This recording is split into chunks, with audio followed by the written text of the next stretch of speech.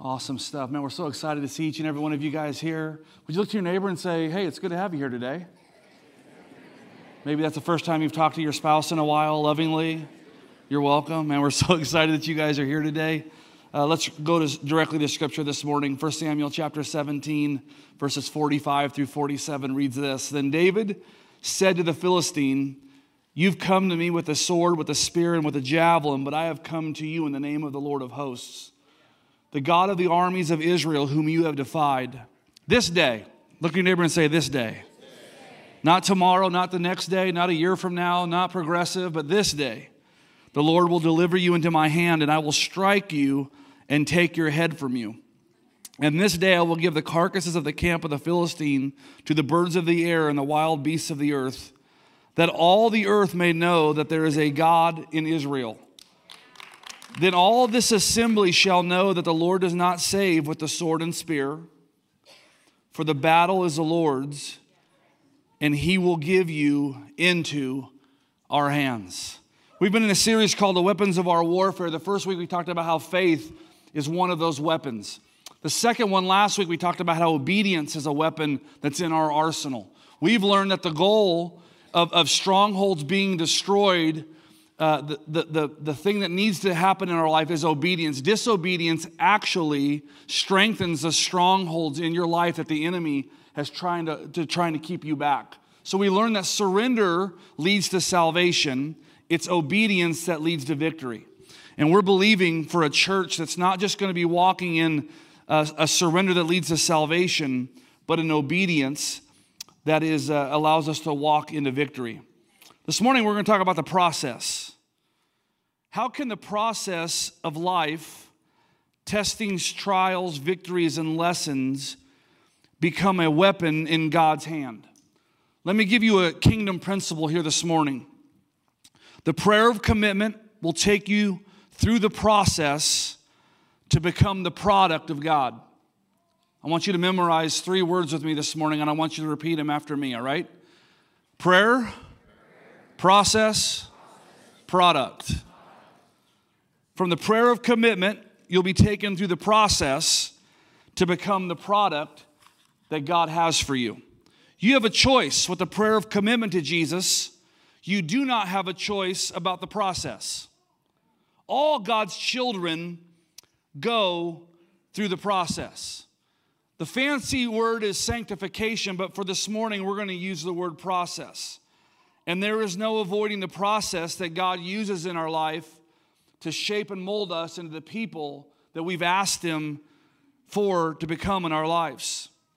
We read in Jesus, in the book of Matthew chapter 4, that His ministry began being welcomed to the process. Here's what it says. Then Jesus was led up by the Spirit into the wilderness to be tempted by the devil. Hold on. The Holy Spirit led Him where? And to be tempted by whom? If Jesus could not avoid the process, neither can you or I. It is in the process, it's best to learn in the beginning like Jesus, that you find that the battle is real, but you also find that the enemy only has the authority you give to him. Jesus learned early on in His process that the enemy was like a roaring lion. He wasn't an actual lion, he was like a roaring lion. Let's listen to what James chapter 4 verses 7 says. Submit yourselves therefore to God, resist the devil, and what does it say? He will flee for you. It's a promise that we have. A lot of people get into the process and get scared off by the enemy to becoming what you're called to, because sometimes the enemy tries to scare you to a place of inaction. Jesus knew that there were 3 ways to give the enemy authority over his life. The first way is that you become disobedient to God's word. And the enemy will oftentimes or sometimes use a thing that seems right to bring about a wrong. But what did Jesus do? Jesus understood it wasn't just the word of God that was freeing, it was a properly applied word of God that brought freedom. So many people in the body of Christ, because of lack of knowledge or even ignorance to God's word, find themselves being subject to the enemy when the word of God teaches that it's something that we need to do to get our thoughts and our processes and our actions to obedience. So disobedience to God's word can give the enemy authority over my life. The second thing is this, the ignorance of God's word. Hosea 4:6 says this, my people are destroyed for what? A lack of knowledge. Some of you are facing strongholds in your life, not because you don't have well-meaning or well intentions, it's just because you don't know. And if you don't know, how are you supposed to win the fight? My hope in these last two lessons is to encourage you to a place of faith and obedience.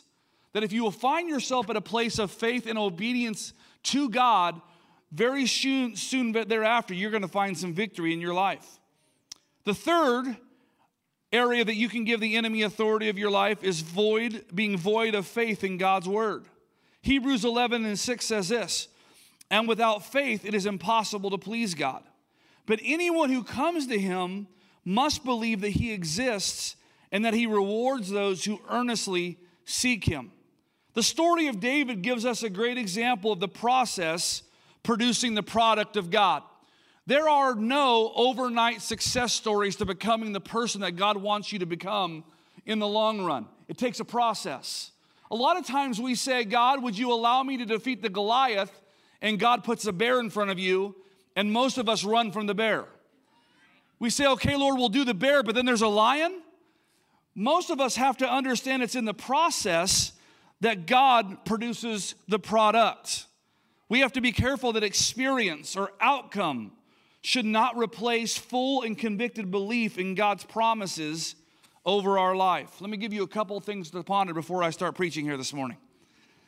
Don't blame the enemy for attacks originating from disobedience, ignorance, or faithless Christianity. It's very simple for believers to say, well, the enemy's coming against me, when you really haven't looked at the disobedience that you're living life with. Or what about the ignorance of the things that you should be putting in play, but because you will not go and ask or will not go to the Holy Spirit through the Word of God, get the correction that you so desperately need? Or if you find yourself being a casual or complacent Christian, I believe we give the enemy far too much credit. I believe the enemy can be a tool that God uses, see Job, for his glory, but largely the enemy gets a lot of credit for us really just being us. Look to your neighbor and say, I want you to win this morning. I want you to win this morning. So pay attention to this pastor this morning. Second thing to ponder. As a result of living in the fallen world, we are going to face trials, testings, and battles of all kinds. Some of us are going to face infirmities and sicknesses. Some of us are going to face job loss. And some of us are going to face financial hardship. It's not that we are void of facing those, but we have to be the kind of believer that believes in conviction that Jesus is the answer for whatever we face. In the end, what I want to talk to you today about is how Jesus gave us the gameplay on how to defeat the enemy. See, the wilderness teaches us that when you stand in faith and obedience, all that the enemy is found in 1 Peter 5:8. Be alert and sober-minded, because your enemy, the devil, prowls around like a roaring lion looking for someone to devour. Today is a good day to begin to stand in your life. If you believe that, give Jesus one big round of applause. Today's a good day. David knew this.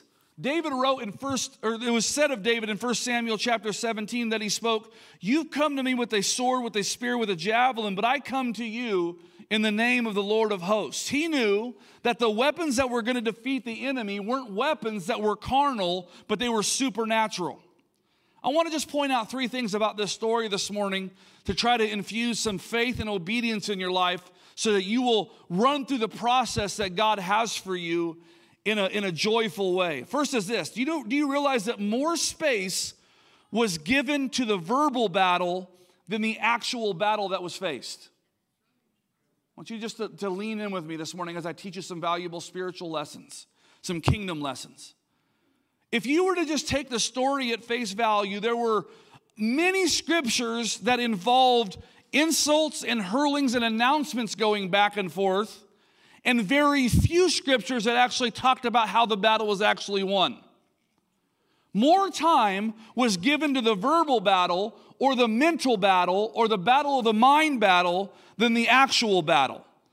It's important for you to understand as a believer that the enemy's best shot at defeating you in battle is to convince you that you have lost before you even got to the fight.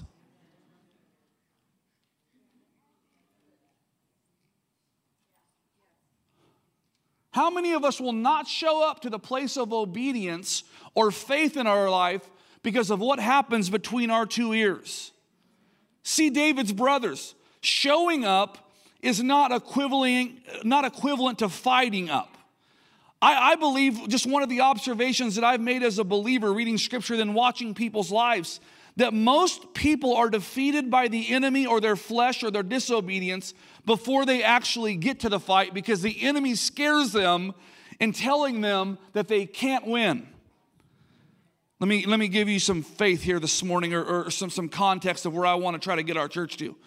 If you're convinced that God can't, you won't.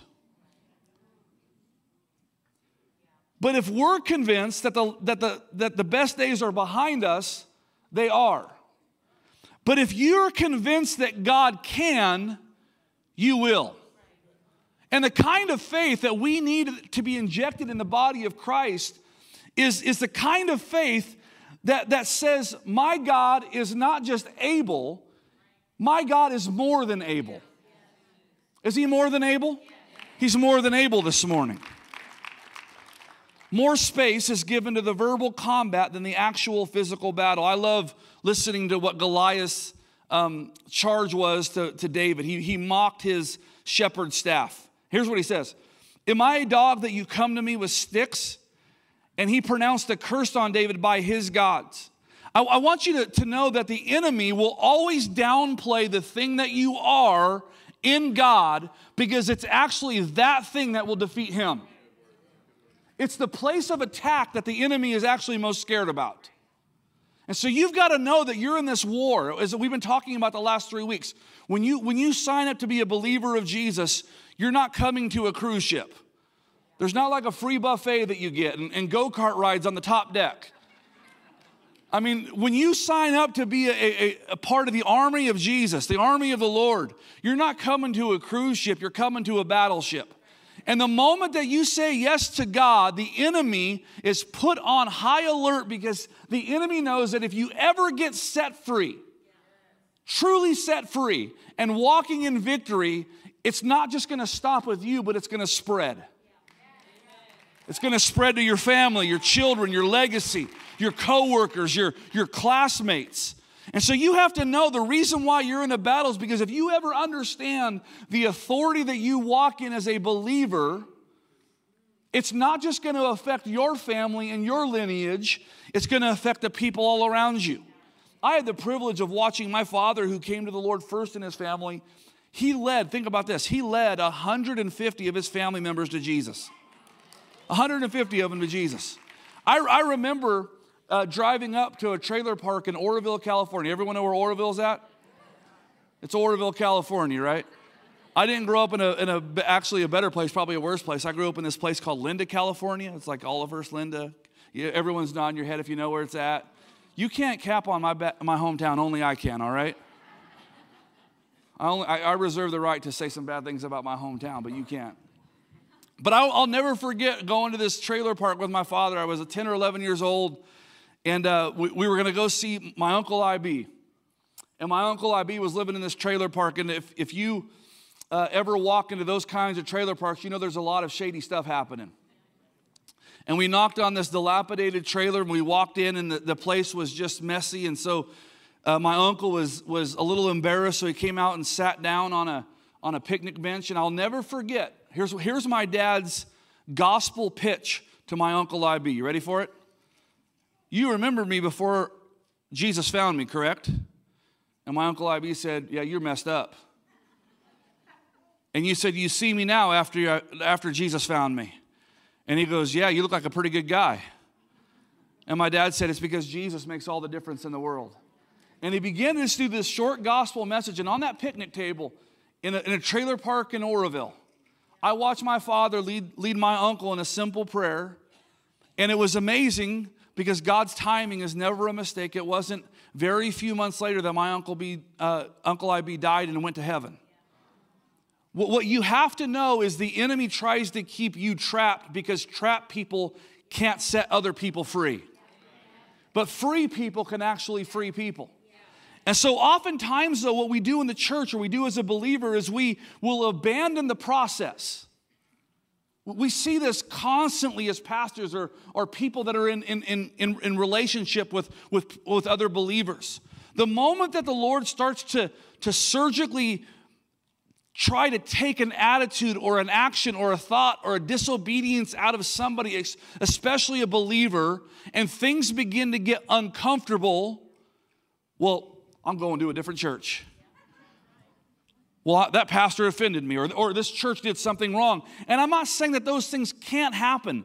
I'm saying you have to be careful that you do not abandon the process by which God will use to grow you. Believers, you ready for this one? As iron sharpens iron, so does one man sharpen another. Have you ever seen iron sharpening iron, sparks fly? It's not a comfortable process. And so, we talked about life groups this morning. You guys have to know that part of your growth journey in Christ is going to involve, look to your neighbor to the left or right of you, is going to involve them rubbing you the wrong way. It's not a matter of if you'll get offended. It's a matter of when you'll get offended. And so you have to know that the process, whether it's people, whether it's life, whether it's living in this fallen world, whether it's going through testings or trials. I'll never forget that poster that was up in my church's Bible college room. It was the most idiotic statement I ever heard my pastor say, but he put it on a poster. Here's what he said: Lord, give me enough testings and trials this semester to produce in me the man or woman of God you want me to become. I mean, how dumb is that? What dummy would pray that?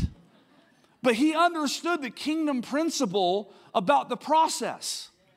That a lot of people love or will start at the prayer of commitment, and the moment that they go through the process or start to go through the process, they understand that there is a rubbing, that there is a potter to a clay molding that has to take place. And the moment that the Lord says, I'm going to have to mold you, an attitude, an action, some unbelief, some doubt, some things that you've got wrong, if you're not careful, you will take something personal in offense that God is trying to do in you that's going to cause you to advance. And so what I want to be a part of, I want to be a part of a body of believers that believes in advancement. We talk about deep things, right? And one day we'll get there. I mean, I even shudder not to go there right now, but we talk about the deep things often in church. Like, give me the deep things. I want to know the Jewish history and customs and manners, and I want to know in context the Greek and Hebrew words, and those things are so important. But you will never get to the deep things unless you are allowed to win in the elementary things. And the elementary things are, how about this one? How about you love your neighbor? How about you stay committed to the process that God wants you to walk through for the shaping and forming of your life? We can't be after just deep knowledge when God is calling us to deep obedience and love. That's a good word, Pastor. You just keep stepping on my toes, all right? You see, the enemy that we face hopes to defeat you through mind games and before you get to the battlefield.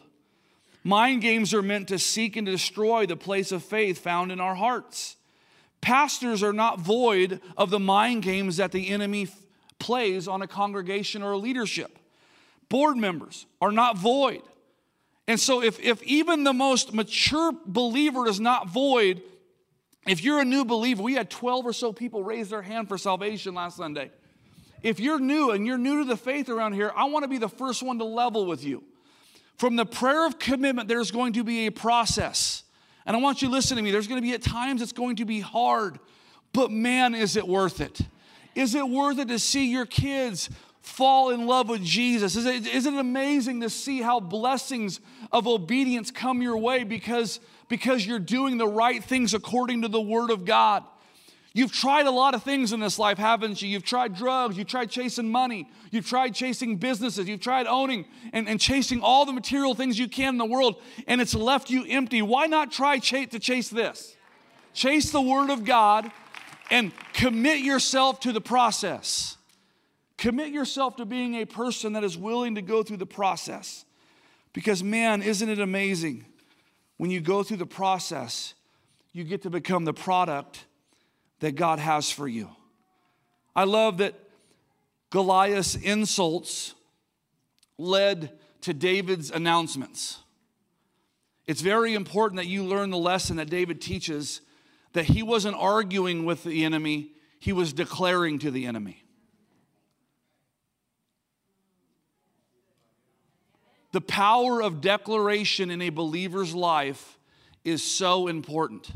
When the enemy tells you that God has abandoned you, the power of Scripture is that I serve a God that will never leave me or forsake me. So you have to understand that you got to get some weapons, some knowledge, some obedience into your life to destroy the enemy, because the enemy will try to attack you at the place of a lack of knowledge and a lack of obedience or understanding. So it's important that you're able to declare. So the enemy, Goliath, that shepherd's staff that you have, you're just a lowly shepherd. You pose no threat to me. And I love what David's response was. I'm going to make an announcement that today, and I want you to listen to me, not tomorrow. Please listen to me. Not a week from now. Not 2 weeks from now. David said, you're not facing somebody that's going to face a fight and push it to tomorrow. You know the devil's favorite words, tomorrow? I'll be obedient tomorrow. I'll make that change tomorrow. David's faith said, it is today. Like right now in the middle of this service, I'm going to commit to the process by which God has me. Ecclesiastes chapter 3 talks about the many processes that we're going to walk in life. I really liked the process when I was in my 20s because it seemed like the tide of life came in. I got married, I got my first job, I got my first car. A lot of first in life. Wasn't life amazing? And then you get older and the bed hurts you when you turn 40. I got some friends in the room. And then you get older and your father passes away. And you learn that life is not just handling what is brought to you, but what's taken away from you. Like you understand the process. Ecclesiastes talks about the process. There's a time to mourn. There's a time to dance. There's a time to celebrate. There's a time for war. There's a time for peace. Life and its processes, no matter if they're joy-filled or mourn-filled, if you'll allow God right where you're at doesn't cause those things. He will use them to shape in you the man or woman of God that you're supposed to become. And so I want to encourage you. There's many times, man, where I have felt like I was on top of a mountain and being mightily used of God. And those were great moments. But in a believer's walk, there's probably fewer of those mountaintop experiences, and you actually learn fewer lessons in victory. But in failure and shall I say defeat, those moments that we wish we can buy back as a believer, in those moments, we actually learn a lot more. And so I want to encourage you, if you find yourself looking at the scorecard of your life this morning, and there's a lot more negative than positive, I want you to know that He is the God that can take any situation at any time in any place and turn it for good if you'll allow Him to be the God of your circumstance. I mean, in a size of an auditorium this big, I can't even begin. I know some of the stories that are represented here today. I know the loss. I know the mourning. I know the victories. I know it is a weird place to be in the body of Christ when you can go from one conversation and you hug somebody with tears, and the next moment someone just got a job promotion and a raise or a birth of a child. Being able to be in process with people. I'm just trying to explain to you. It doesn't matter what process you're in. God can use your circumstance for the benefit of you and your family and yours. If you convince yourself that God can, He will according to His will. If we can convince ourselves by faith that the best days are ahead, they are. You have to first and foremost get to the battlefield and say, Lord, whatever is going to be faced, I'm going to be facing with, I recognize that you're with me and you're by my side. And my encouragement to you as your pastor this morning is do not run from the giants that are in front of you, because those are the stories that you're going to tell your children's children about the goodness and greatness of God. No, none of your grandchildren, none of your children want to hear stories about how you ran from a fight. The generations that are going to come behind us in this church don't want to hear about the missing 20 or 30 or 40 years when we did nothing by faith. Are you listening to your pastor? Nothing of significance in this life will happen without prayer and faith. Nothing. It's going to require us to be people that are willing to run towards our giants when other people are running away or just sitting by. The second observation that I have about the scripture is this: the battle is truly won through a proper mix, proper combination of knowledge and obedience. You know, knowledge without humility puffs up, and obedience without love creates religion, not relationship. There's got to be a proper tension in our life as believers. I don't want to get so far down knowledge thinking that knowledge saves me, because in the end knowledge will puff me up. If I lack humility and understanding the grace of God, my knowledge will become an idol that I put in my life. But if I just have obedience without love, it can create a religion, not relationship. And so there is this proper tension that we've been talking about as a church. Jesus was a man that was filled with what? Grace and truth. There's that proper tension that we have to walk in as believers. Here's a third observation that I observed as I studied some scripture the last couple weeks. You will have enough to face whatever is in front of you. Let's read 1 Corinthians chapter 10, verses 13 out of the Amplified Bible. Here's what it says.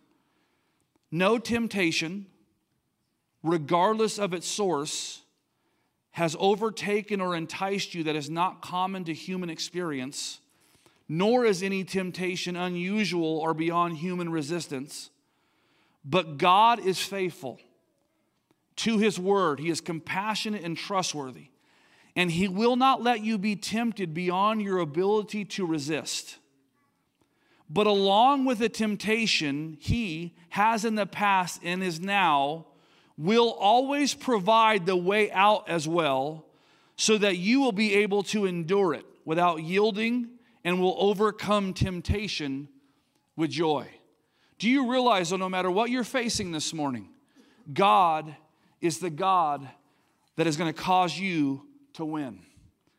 The process of God will never cause you to face a temptation that He will not give you strength to say no to. And also, the process of God will never cause you to face a dream that He will not give you the strength to say yes to. My encouragement this morning is that each and every one of us would say yes to the prayer. We would say yes to the process, so that we can say yes to the product that God wants us to become. Would you repeat these words after me? Would you say prayer, process, product? This pastor, Brooke, would you come back to the keyboard? This pastor wants to lightly remind you this morning, lightly remind you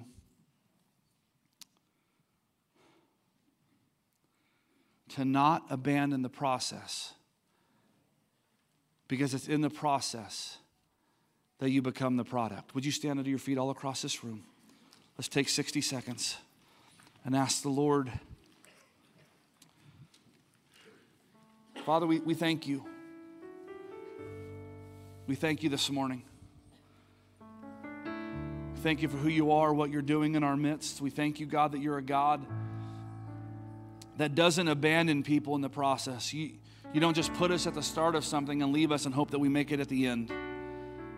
That you're not just the God of the mountains, you're not just the God of the valleys, you're the God of everything in between and those. Father, I'm reminded today, I'm reminded of the last 20 years of chasing after you and then living in this fallen world. I'm reminded of what they've said and what they've experienced in my wife and my son. I'm thankful that you did not abandon people in the process. You didn't cause it.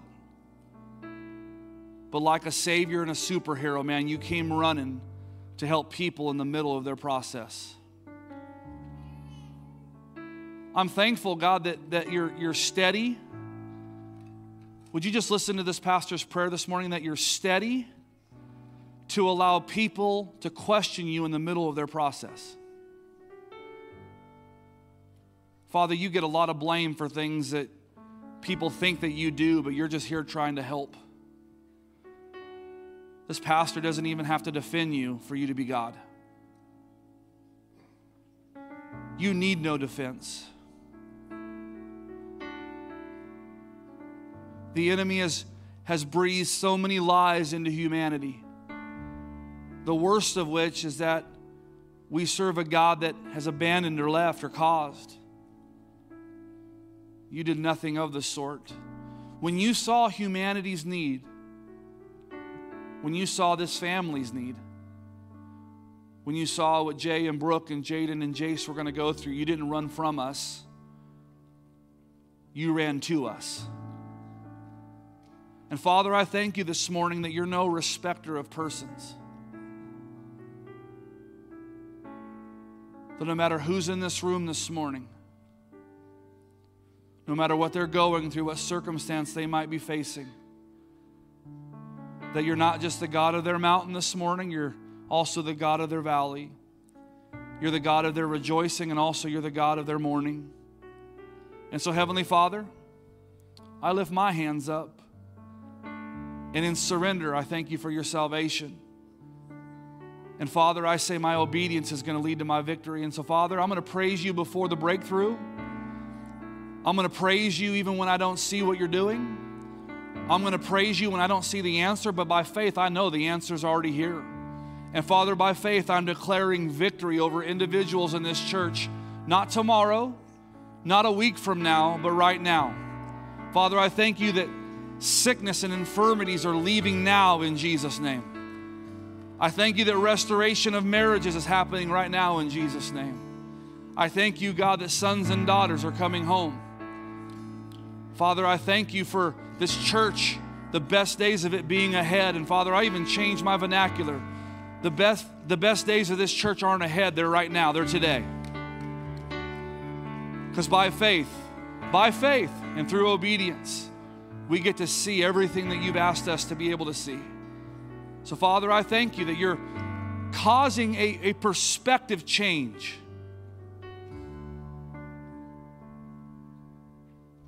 That Father, is from the prayer of commitment that we walk through the process to become the product that you want us to be. Father, cause every person in this room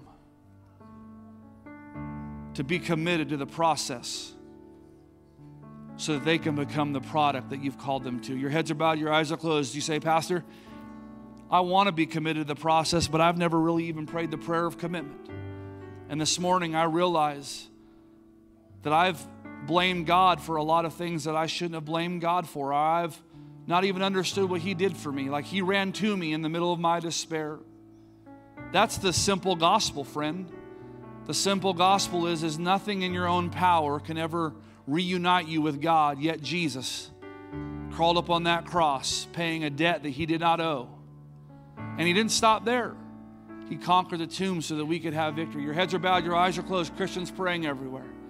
You say, Pastor, I need to make that prayer of commitment today, that I want to sign up, not for a cruise ship, but for a battleship.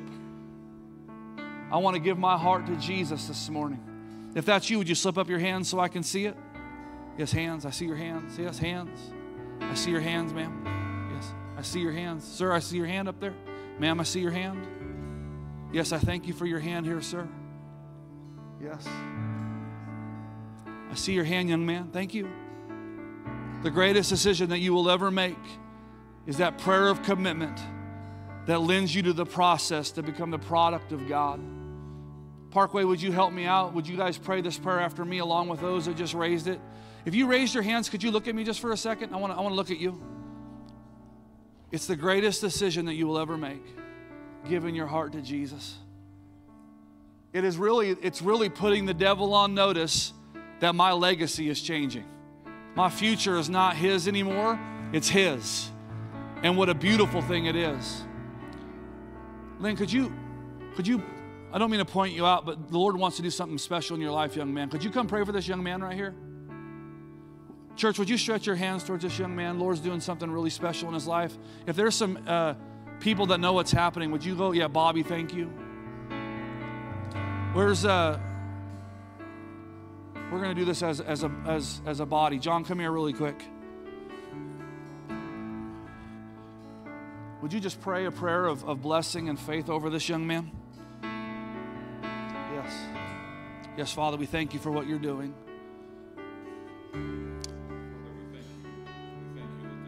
That you have made, Lord, and we will rejoice and be glad in it. Yes. Father, as your word has gone forth with power, Father, you've spoken to the heart of a young man who's raised his hand, who wants to commit himself to you. Yes. Father, we pray a hedge of protection over him, Lord, and covering around him. We pray, Lord, right now as we pray, that your Holy Spirit would minister to him, that your Holy Spirit would give him the faith to believe that you are who you say you are. You're the Alpha, the Omega, the beginning and the end. You are Jehovah Jireh. So, Father, we pray, Lord, as he walks through these days ahead, Father, that you will bring people alongside of him to walk with him in faith, believing that you are able. Lord, his life will change. Father, I just pray, Lord, you'd help him to be obedient. I pray, Father, you'd give him wisdom, Lord, beyond his years, that, Father, as he walks into the future, Father, he will recognize obedience. You're just asking obedience and faith and trust in you. And so we will give you praise and glory for all the wonderful things you're about to do in his life. Yes. And we will give you praise in Jesus' name. Thank you. I'm going to switch to this one.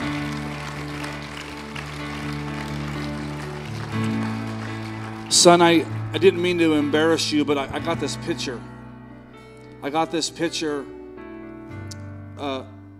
as you were praying and tears were coming down your cheeks, that the enemy is scared of you because of what your future destiny possesses.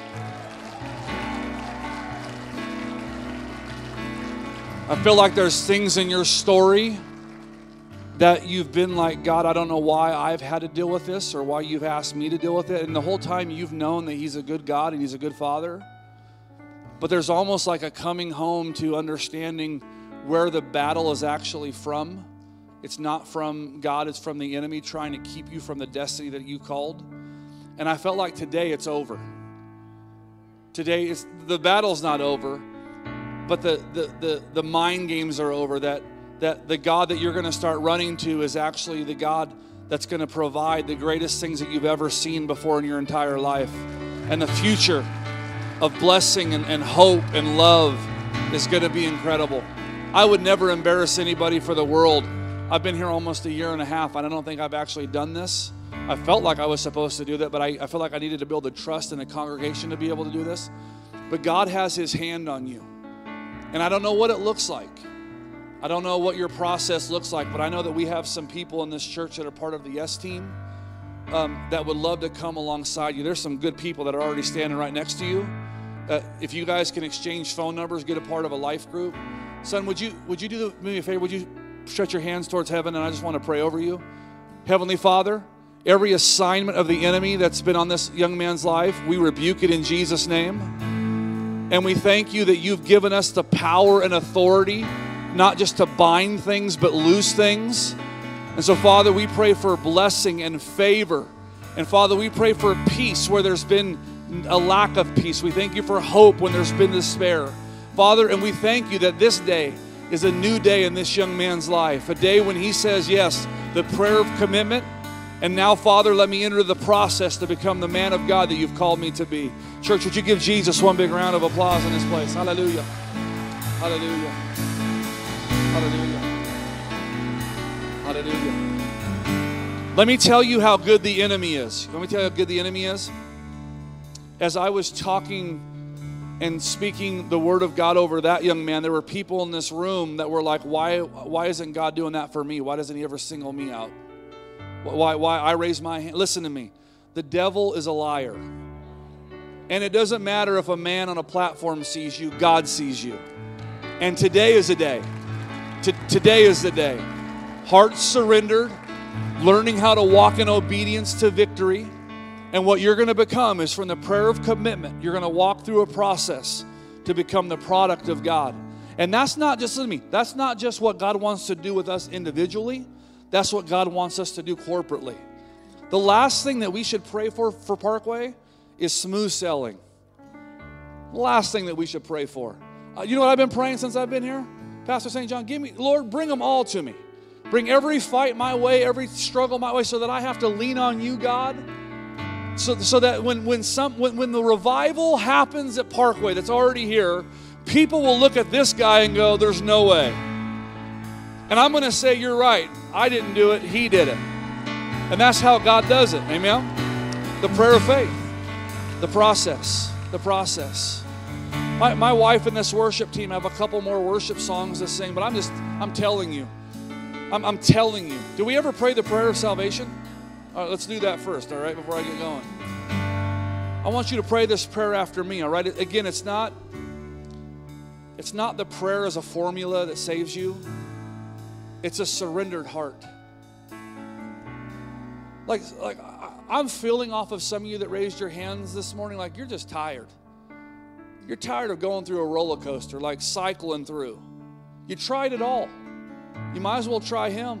And don't just try him. If you'll surrender your life to him and begin to walk this out in obedience, the thing that you've been searching for, the thing that you've actually been after, won't be someday, it'll be today. You hear it? You hear it? So this prayer as a formula doesn't save you. It's just a simple confession of my faith and belief that, Lord, this is my prayer of commitment. Like, I'm going to serve you with my whole life. And I recognize from what this pastor is talking about today that I'm not entering in a cruise ship. It's a battleship. It's going to be a war. It's going to be a fight. But here's what I know about people that have been in sin for a long time. They know how to fight. They've just been fighting the wrong battle. When the enemy thought he was taking you out, he was actually producing in you a fight that was going to cause you to be the man or woman of God that you've called to be. And so we're going to pray this prayer. And again, there's not some special prayer that you pray, that one's right and one's wrong. It's a surrendered heart that confesses Jesus is Lord and thanks him for saving you. And when you confess that out of your mouth and you believe in your heart, the Bible says you shall be saved. Not you might be, not tomorrow or a week from now. And you're going to find, I'm sorry I keep staring at you, but I feel like I'm just talking straight to you this morning. When you're going to find that when there's that surrender, if you'll listen, you'll hear heaven rejoicing. You'll hear heaven rejoicing. Because, man, what an incredible thing it is to understand that there's been a bridge that's been gapped, and it's Jesus. And I don't have to be in religion. I can be in a relationship. What a beautiful thing. So let's pray. Church, would you bow your heads and close your eyes? Would you just repeat this prayer after me? Dear Heavenly Father, this morning, today, I recognize my need of you. I have fallen woefully short. I mean, at some points in my life, it's been embarrassing. I said that for me, not for you guys. Lord, but I'm thankful that you ran to me, not from me. This morning, today, right now, I confess my need of you. I believe in my heart that you died on that cross and you rose from that grave, not just for somebody, but for me, to establish a relationship between me and my Heavenly Father. And I'm thankful this morning that what you start, you're able to see to its finish. And so, Father, this morning, I commit myself to the process to become the product of God. All of me for all of you. God, I'm all in. Everything that I am, I'm all in. My dreams, my hopes, my plans, my insecurities, my fears, my failures, my doubts. God, I am all in. There's no holding back. I know what I'm going after. I'm going after you. And in Jesus' name we pray this. And everybody says, could we rejoice with heaven this morning? Hallelujah.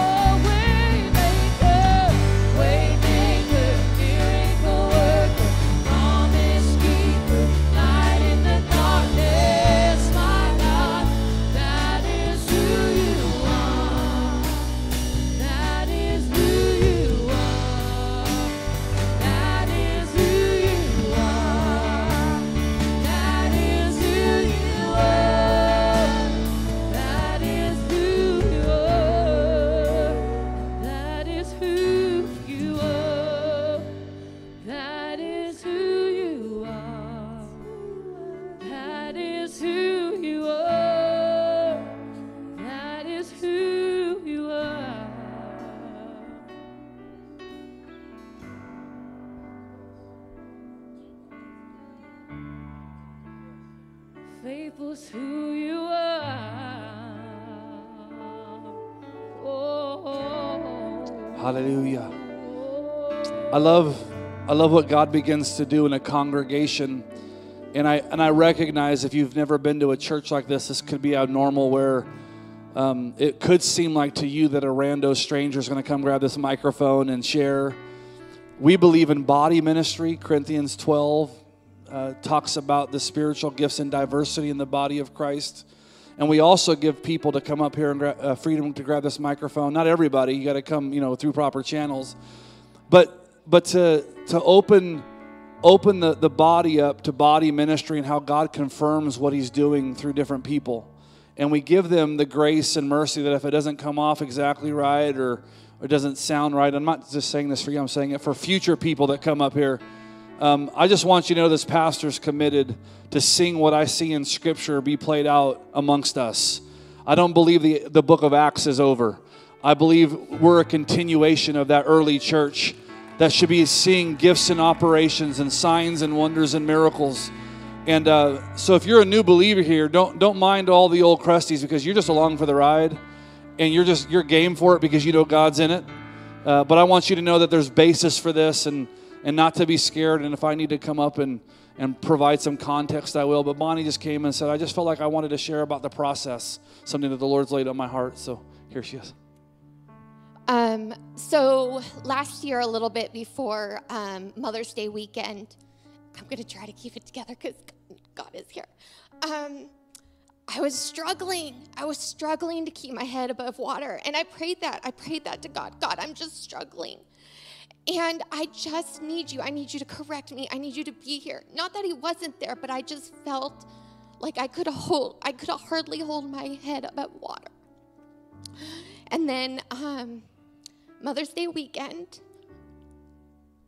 our family loves camping.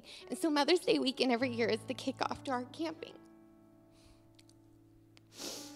And as we got there, my husband, my twins, my son, we went walking to scope out the scene as we normally do after we unloaded everything, right? And all of a sudden, people come running up that someone had gone into the river. And I knew exactly God had given me the vision who it was. So my husband ran back to our campsite, and I ran down to the river. Mind you, I had my 9-year-old son and my twins with me. And without skipping a beat, I saw who was in the river. And I jumped in, not even thinking about what I was leaving on the riverbanks. I jumped in. And as soon as I hit the water, I heard Satan going, I told you you weren't worthy to have them. I told you. You've been saying you can't keep your head above water. Well, you're definitely not now. And I was struggling, and I saw 2 of my friends pass away and float down the river. And on the riverbanks, I could see my husband struggling to get to me.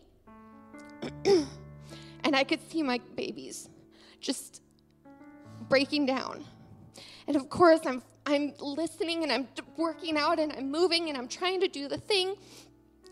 And Satan again, I told you, you're not worthy of them. You think your head couldn't float above the water. And then in a matter of a second, I just said, Jesus. And in that second, I felt the calm, and I heard him say, trust me. Trust me and breathe. I took a deep breath in. I took a deep breath out. I looked at my husband, and he got the rope to me. And he pulled me to shore. And so when we think of process, we think it's going to be this pretty thing. And I could focus on what Satan is continuing to tell me.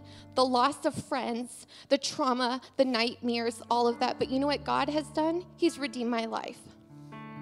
I focus on the daily gifts that he has given me with them. I focus on the daily things that he is saving in us. I focus on the daily affirmations of him going, the process is hard. You will want to give up. You will want to struggle to survive. But the reality is, focus, breathe, and I can give you the gift of life.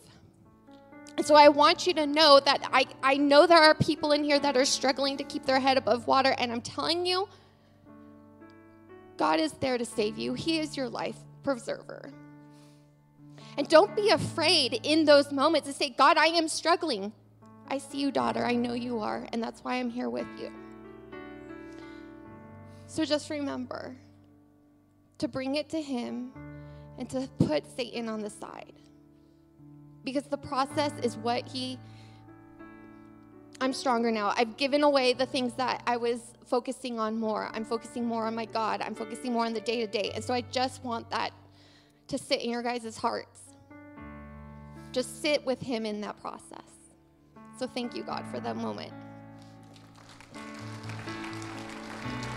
So encouraged. I was in my prayer closet this last week, and when I say my prayer closet, just to be clear, I'm not in a closet praying.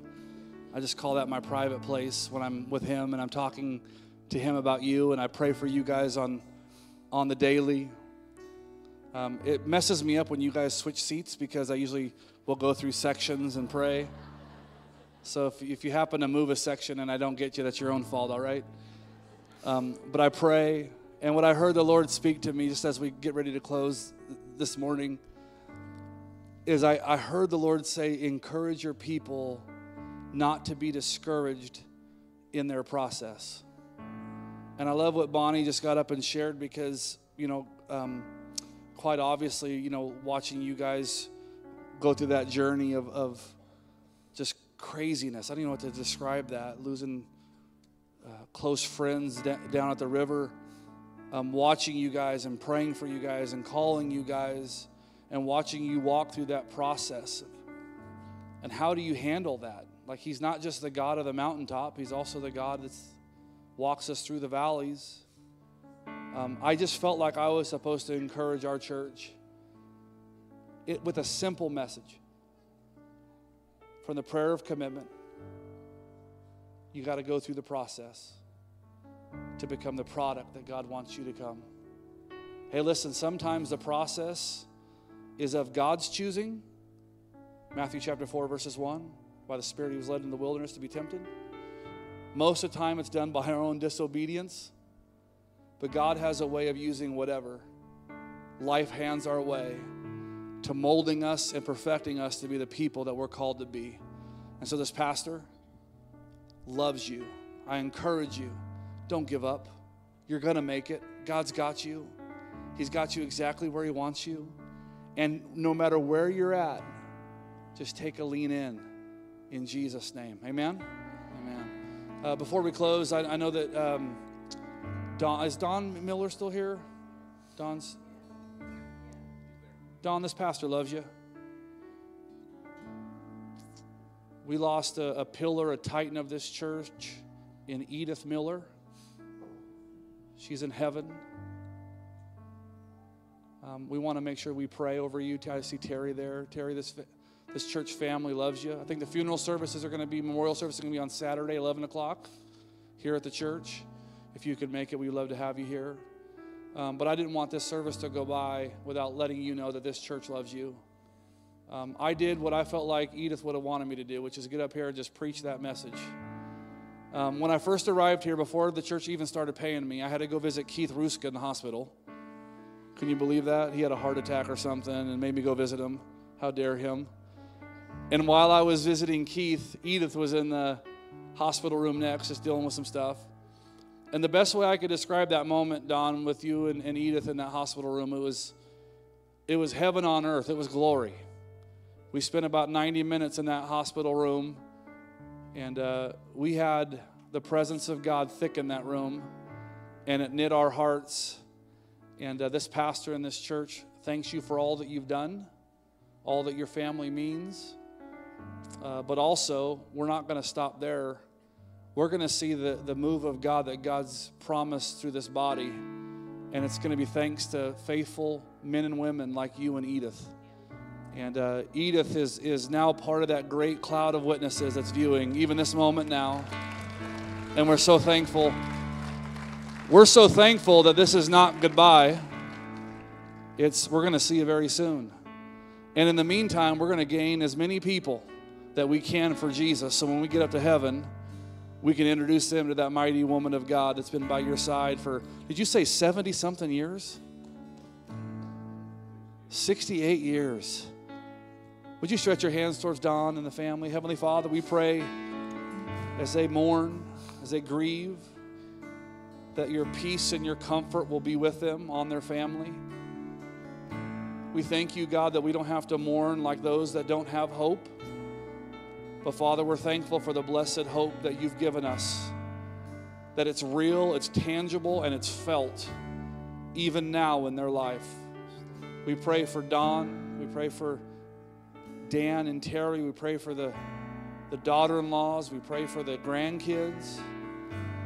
Father, that we know her life impacted her family for your glory, but even in her death, I even see that through this, grandkids and sons And relationships with the Lord are going to grow closer because that's the kind of woman that she was. So Heavenly Father, we pray a prayer of blessing, comfort as they grieve.